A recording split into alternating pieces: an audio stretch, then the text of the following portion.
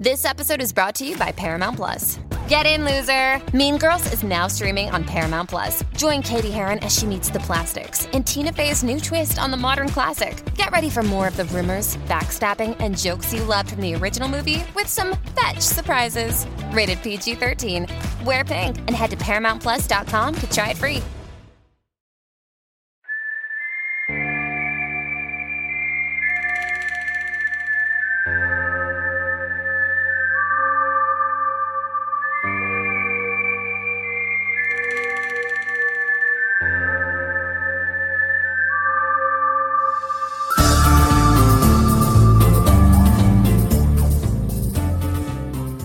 Welcome back, everyone, to 1001 Stories from the Old West. This is your host, John Hagedorn.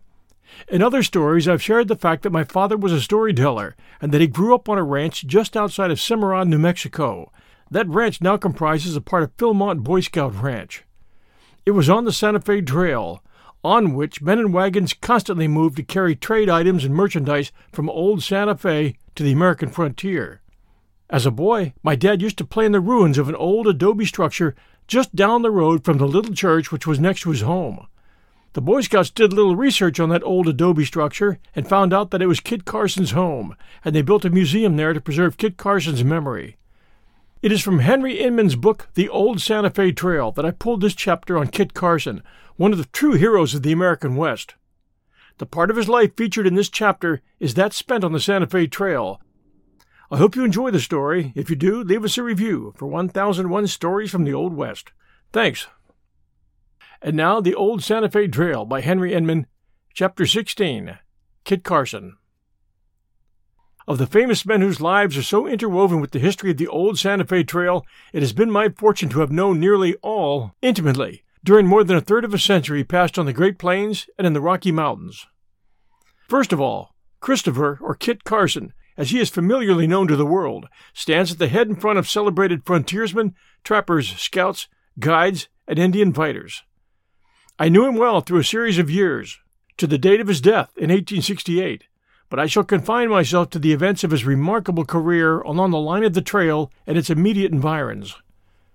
In 1826, a party of Santa Fe traders passing near his father's home in Howard County, Missouri, asked young Kit, who was then but 17 years old, to join the caravan as a hunter.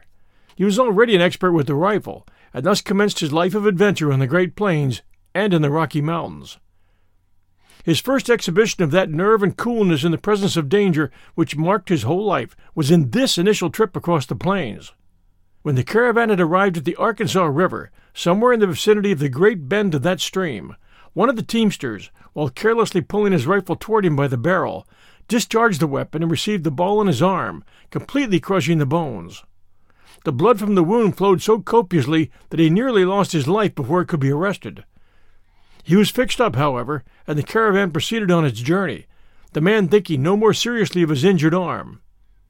In a few days, however, the wound began to indicate that gangrene had set in, and it was determined that only by an amputation was it possible for him to live beyond a few days. Every one of the older men of the caravan positively declined to attempt the operation, as there were no instruments of any kind. At this juncture, Kit, realizing the extreme necessity of prompt action, stepped forward and offered to do the job. He told the unfortunate sufferer that he had had no experience in such matters, but that as no one else would do it, he would take the chances. All the tools that Kit could find were a razor, a saw, and the king bolt of a wagon.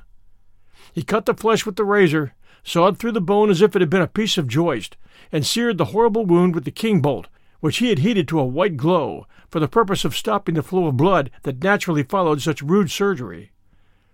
The operation was a complete success. The man lived many years afterward, and was with his surgeon in many an expedition. In the early days of the commerce of the prairies, Carson was the hunter at Betts Fort for a period of 8 years. There were about 40 men employed at the place, and when the game was found in abundance in the mountains, it was a relatively easy task and just suited to his love of sport. But when it grew scarce, as it often did, his prowess was tasked to its utmost to keep the 40 mouths from crying for food. He became such an unerring shot with the rifle during that time that he was called the Nestor of the Rocky Mountains. His favorite game was the buffalo, although he killed countless numbers of other animals. All of the plains tribes of Indians, as did the powerful Utes of the mountains, knew him well, for he had often visited in their camps, sat in their lodges, smoked a pipe, and played with their little boys. The latter fact may not appear of much consequence, but there are no people on earth who have a greater love for their boy children than the savages of America. The Indians all feared him, too, at the same time that they respected his excellent judgment, and frequently were governed by his wise counsel. The following story will show his power in this direction. The Sioux, one of the most numerous and warlike tribes at that time, had encroached upon the hunting grounds of the southern Indians, and the latter had many a skirmish with them on the banks of the Arkansas along the line of the trail. Carson, who was in the upper valley of the river, was sent for to come down and help them drive the obnoxious Sioux back to their own stomping ground. He left Fort Bent and went with a party of Comanche messengers to the main camp of that tribe, and the Arapahoes, with whom they had united. Upon his arrival, he was told that the Sioux had 1,000 warriors and many rifles, and the Comanches and Arapahoes were afraid of them, on account of the great disparity of numbers, but that if he would go with them on the warpath, they felt assured they could overcome their enemies. Carson, however, instead of encouraging the Comanches and Arapahoes to fight, induced them to negotiate with the Sioux. He was sent as mediator, and so successfully accomplished his mission that the intruding tribe consented to leave the hunting grounds of the Comanches as soon as the buffalo season was over, which they did, and there was no more trouble. After many adventures in California with Fremont, Carson, with his inseparable friend, L.B. Maxwell, embarked in the wool-raising industry. Shortly after they had established themselves on their ranch, the Apaches made one of their frequent murdering and plundering raids through northern New Mexico, killing defenseless women and children, running off stock of all kinds, and laying waste every little ranch they came across in their wild foray. Not very far from the city of Santa Fe, they ruthlessly butchered a Mr. White and his son, though 3 Indians were slain by the brave gentleman before they were overpowered. Other of the bloodthirsty savages carried away the women and children of the desolated home and took them to their mountain retreat in the vicinity of Las Vegas, New Mexico. Mr. White was a highly respected merchant, and news of this outrage spreading rapidly through the settlements, it was determined that the savages should not go without punishment, this time at least. Carson's reputation as an Indian fighter was at its height, so the natives of the country sent for him and declined to move until he came. For some unexplained reason, after he arrived at Las Vegas, he was not placed in charge of the posse, that position having already been given to a Frenchman. Carson, as was usual with him, never murmured because he was assigned to a subordinate position, but took his place, ready to do his part in whatever capacity. We'll return with our story right after these sponsor messages. Hi, everyone. The holiday season is upon us, and I'll be glued to the telly for BritBox on many a night. I've already shared with you the fact that I keep up with Father Brown and Poirot at BritBox. I also check out their new stuff, like the new series Archie, which tells the story of Archie Leach, otherwise known to millions of filmgoers as Cary Grant. This story comes from his daughter Jennifer Grant and ex-wife Diane Cannon. It's a series. The performance of Jason Isaacs, who plays Cary Grant, is top-notch. I highly recommend it. You can only find it on my favorite TV, BritBox. Sign up to BritBox today to stream Archie and other fan favorites today from any device. I have a special limited-time offer for my U.S. and Canadian listeners. Get 50% off your first month when you sign up for a monthly plan, but only if you go to BritBox.com and use my promo code 1001stories at checkout. Don't wait. Get 50% off your first month. Just use promo code 1001stories at BritBox.com. Try it. You'll like it. Wyndham Hotels and Resorts makes travel possible for all. Whether it's the long haulers looking for a great cup of coffee, a roomier rest for the on-a-whim road trippers, or a place to make summer memories with the whole family.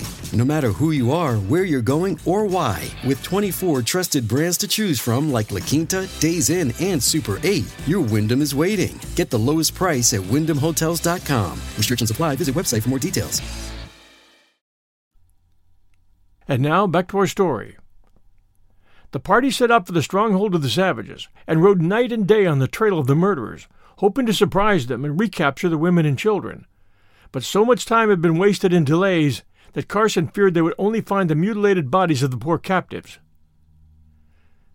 In a few days after leaving Las Vegas, New Mexico, the retreat of the savages was discovered in the fastness of the mountains, where they had fortified themselves in such a manner that they could resist 10 times the number of their pursuers. Carson, as soon as he saw them, without a second's hesitation, and giving a characteristic yell, dashed in, expecting, of course, that the men would follow him. But they only stood in gaping wonderment at his bravery, not daring to venture after him. He did not discover his dilemma until he had advanced so far alone that escape seemed impossible. But here his coolness, which always served him in the moment of supreme danger, saved his scalp. As the savages turned on him, he threw himself on the off side of his horse, Indian fashion, for he was as good doing that as the savages themselves, and rode back to the little command. He had 6 arrows in his horse and a bullet through his coat. The Indians in those days were poorly armed, and did not long follow up the pursuit after Carson, for observing the squad of mounted Mexicans, they retreated to the top of a rocky prominence, from which point they could watch every movement of the whites. Carson was raging at their apathy, not to say cowardice, of the men who had sent for him to join them, but he kept his counsel to himself, for he was anxious to save the captured women and children. He talked to the men very earnestly, however, exhorting them not to flinch in the duty they had come so far to perform, and for which he had come at their call. This had the desired effect, for he induced them to make a charge, which was gallantly performed, and in such a brave manner that the Indians fled, scarcely making an effort to defend themselves. 5 of their number were killed at the furious onset of the Mexicans, but unfortunately, as he had anticipated, only the murdered corpses of the women and children were the result of the victory. As a side note, I have read about that raid, and one of the most heart-rending stories from that raid came when Kit Carson and his men were about to bury the bodies, and found in the possession of Mrs. White, a pulp magazine of which many were printed in those days, featuring him as a hero. The first thought that entered Carson's mind was that Mrs. White was no doubt hoping that he would save her, and he wasn't in time. As the story goes, he held on to that guilt for the rest of his life. Returning to our story, President Polk appointed Carson to a second lieutenant, and his first official duty was conducting 50 soldiers under his command through the country of the Comanches, who were then at war with the whites. A fight occurred at a place known as Point of Rocks, where on arriving, Carson found a company of volunteers for the Mexican War, and camped near them.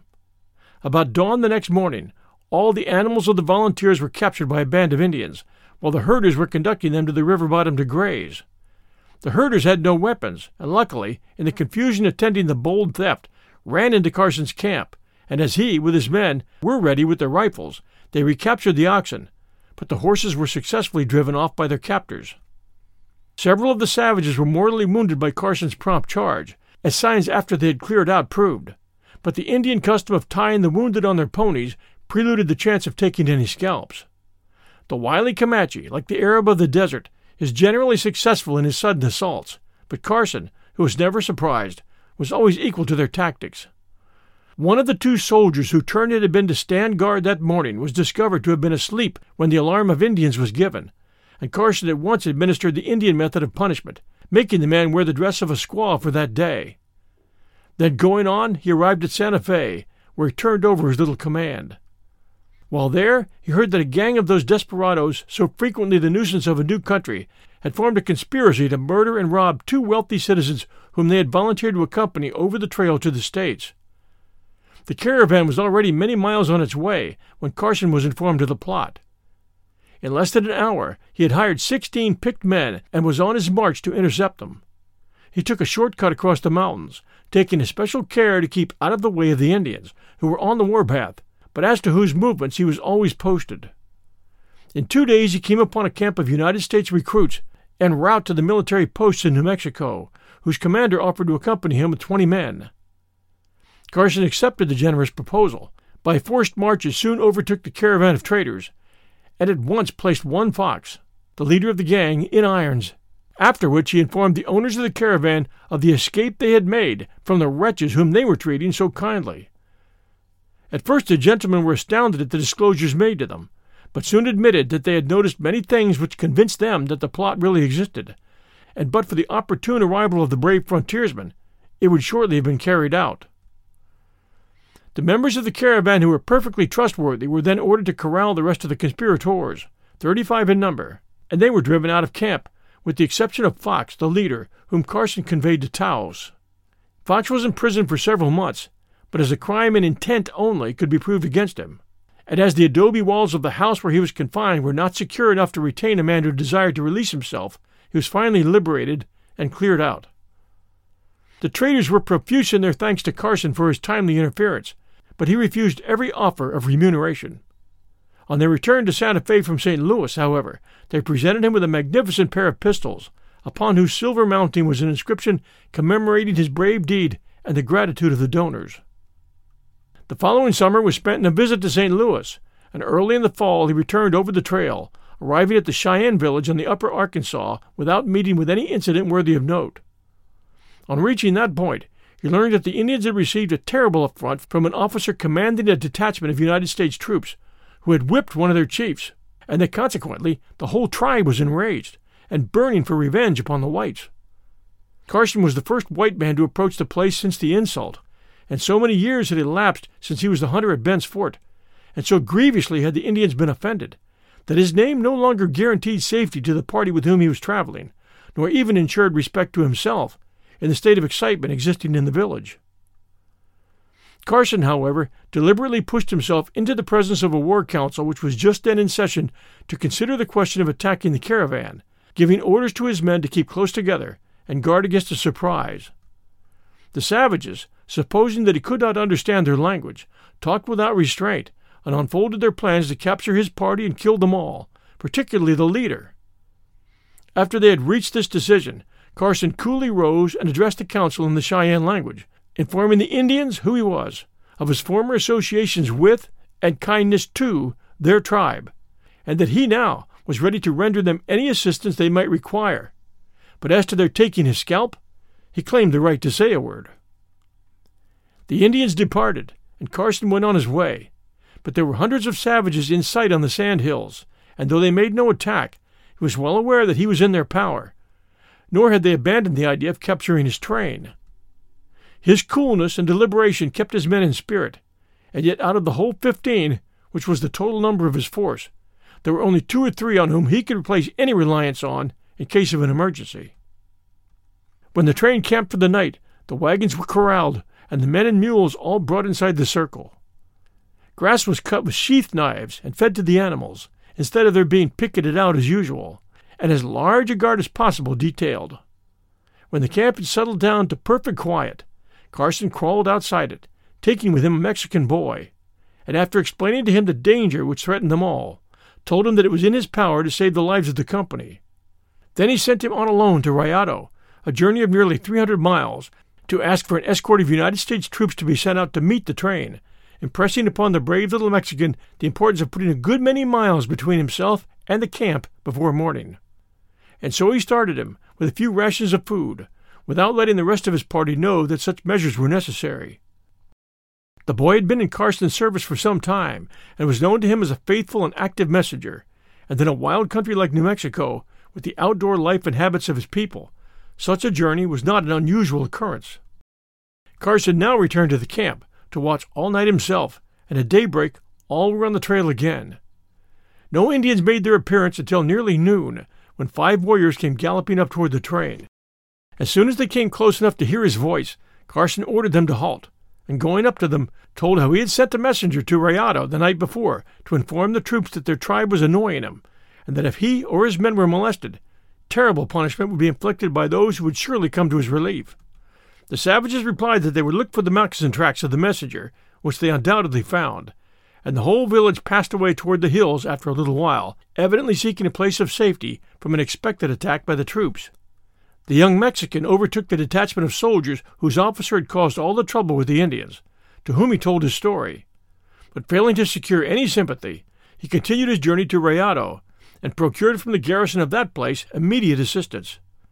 Major Greer, commanding the post, at once dispatched a troop of his regiment, which by forced marches met Carson 25 miles below Bent's Fort, and though it encountered no Indians, the rapid movement had a good effect upon the savages, impressing them with the power and promptness of the government.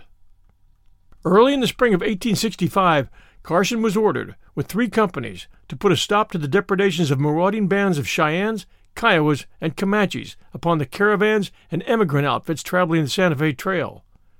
He left Fort Union with his command and marched over either the Dry or Cimarron route to the Arkansas River for the purpose of establishing a fortified camp at Cedar Bluffs or Cold Spring, to afford a refuge for the freight trains on that dangerous part of the trail. The Indians had for some time been harassing not only the caravans of the citizen traders, but also those of the government, which carried supplies to the several military posts in the territory of New Mexico. An expedition was therefore planned by Carson to punish them, and he soon found an opportunity to strike a blow near the Adobe Fort on the Canadian River. His force consisted of the 1st Regiment of New Mexican Volunteer Cavalry and 75 friendly Indians, his entire command numbering 14 commissioned officers and 396 enlisted men. With these he attacked the Kiowa village, consisting of about 150 lodges. The fight was a very severe one, and lasted from 8:30 in the morning until after sundown. The Indians, with more than ordinary intrepidity and boldness, made repeated stands against the fierce onslaughts of Carson's cavalrymen, but were at last forced to give way, and were cut down as they stubbornly retreated, suffering a loss of 60 killed and wounded. In this battle only 2 privates and 1 non-commissioned officer were killed, and 1 non-commissioned officer and 13 privates, 4 of whom were friendly Indians, wounded. The command destroyed 150 lodges, a large amount of dried meats, berries, buffalo robes, cooking utensils, and also a buggy and spring wagon, the property of Ciarito, the Kiowa chief. In his official account of the fight, Carson states that he found ammunition in the village, which had been furnished, no doubt, by unscrupulous Mexican traders. He told me that he never was deceived by Indian tactics, but once in his life. He said that he was hunting with 6 others after buffalo in the summer of 1835, that they had been successful, and came into their little bivouac one night very tired, intending to start for the rendezvous at Bent's Fort the next morning.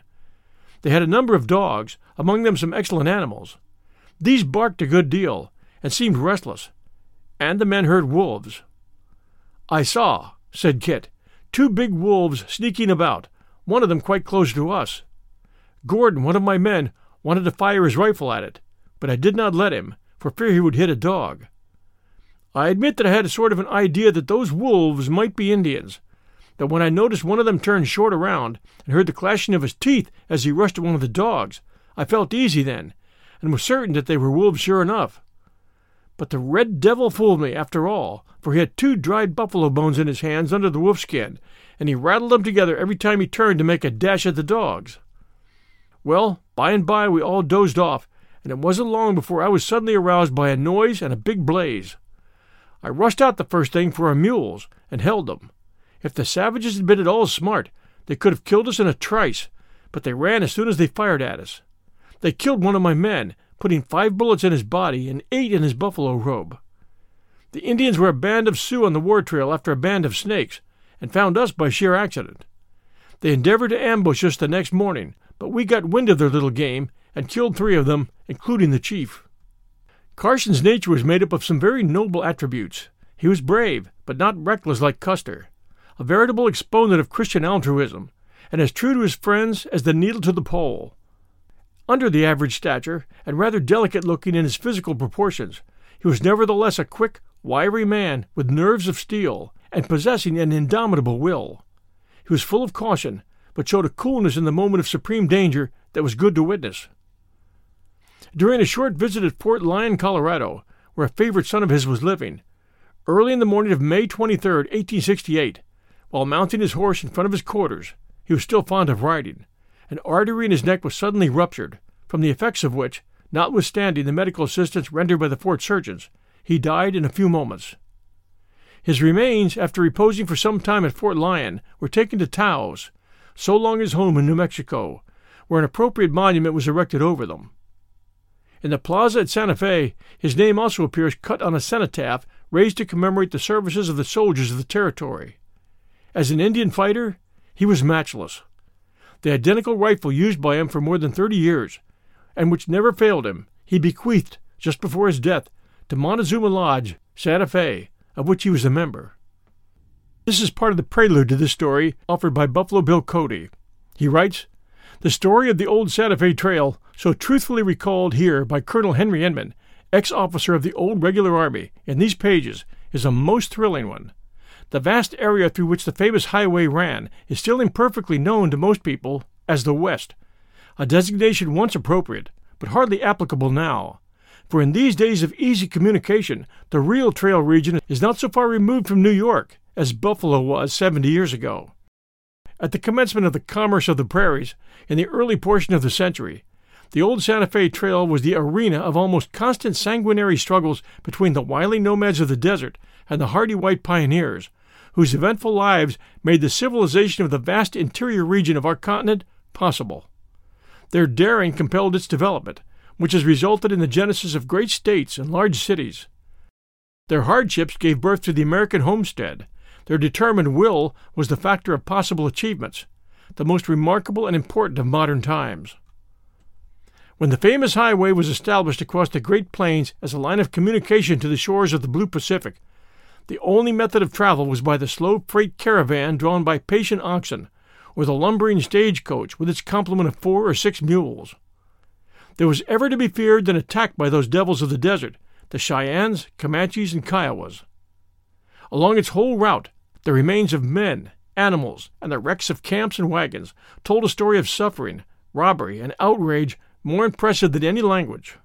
Now the tourist or businessman makes the journey in palace cars, and there is nothing to remind him of the danger or desolation of border days. On every hand are the evidences of a powerful and advanced civilization. It is fortunate that one is left to tell some of its story who was a living actor and had personal knowledge of many of the thrilling scenes that were enacted along the line of the great route, the Santa Fe Trail.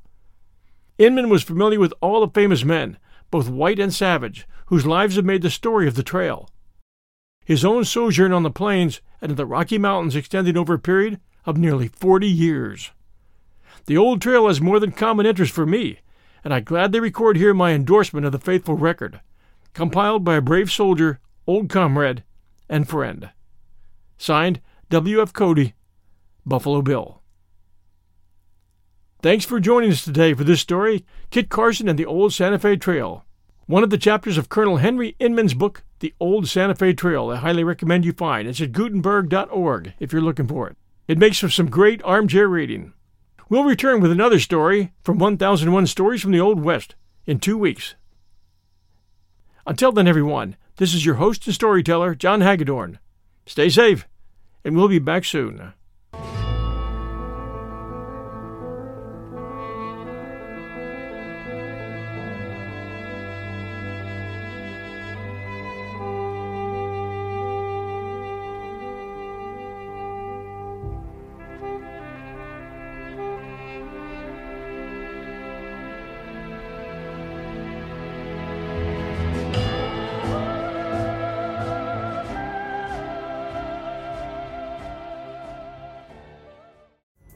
Pulling up to Mickey D's just for drinks?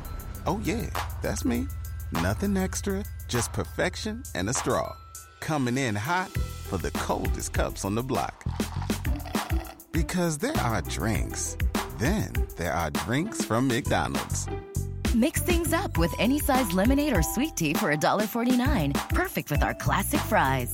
Price and participation may vary. Cannot be combined with any other offer. Ba-da-ba-ba-ba.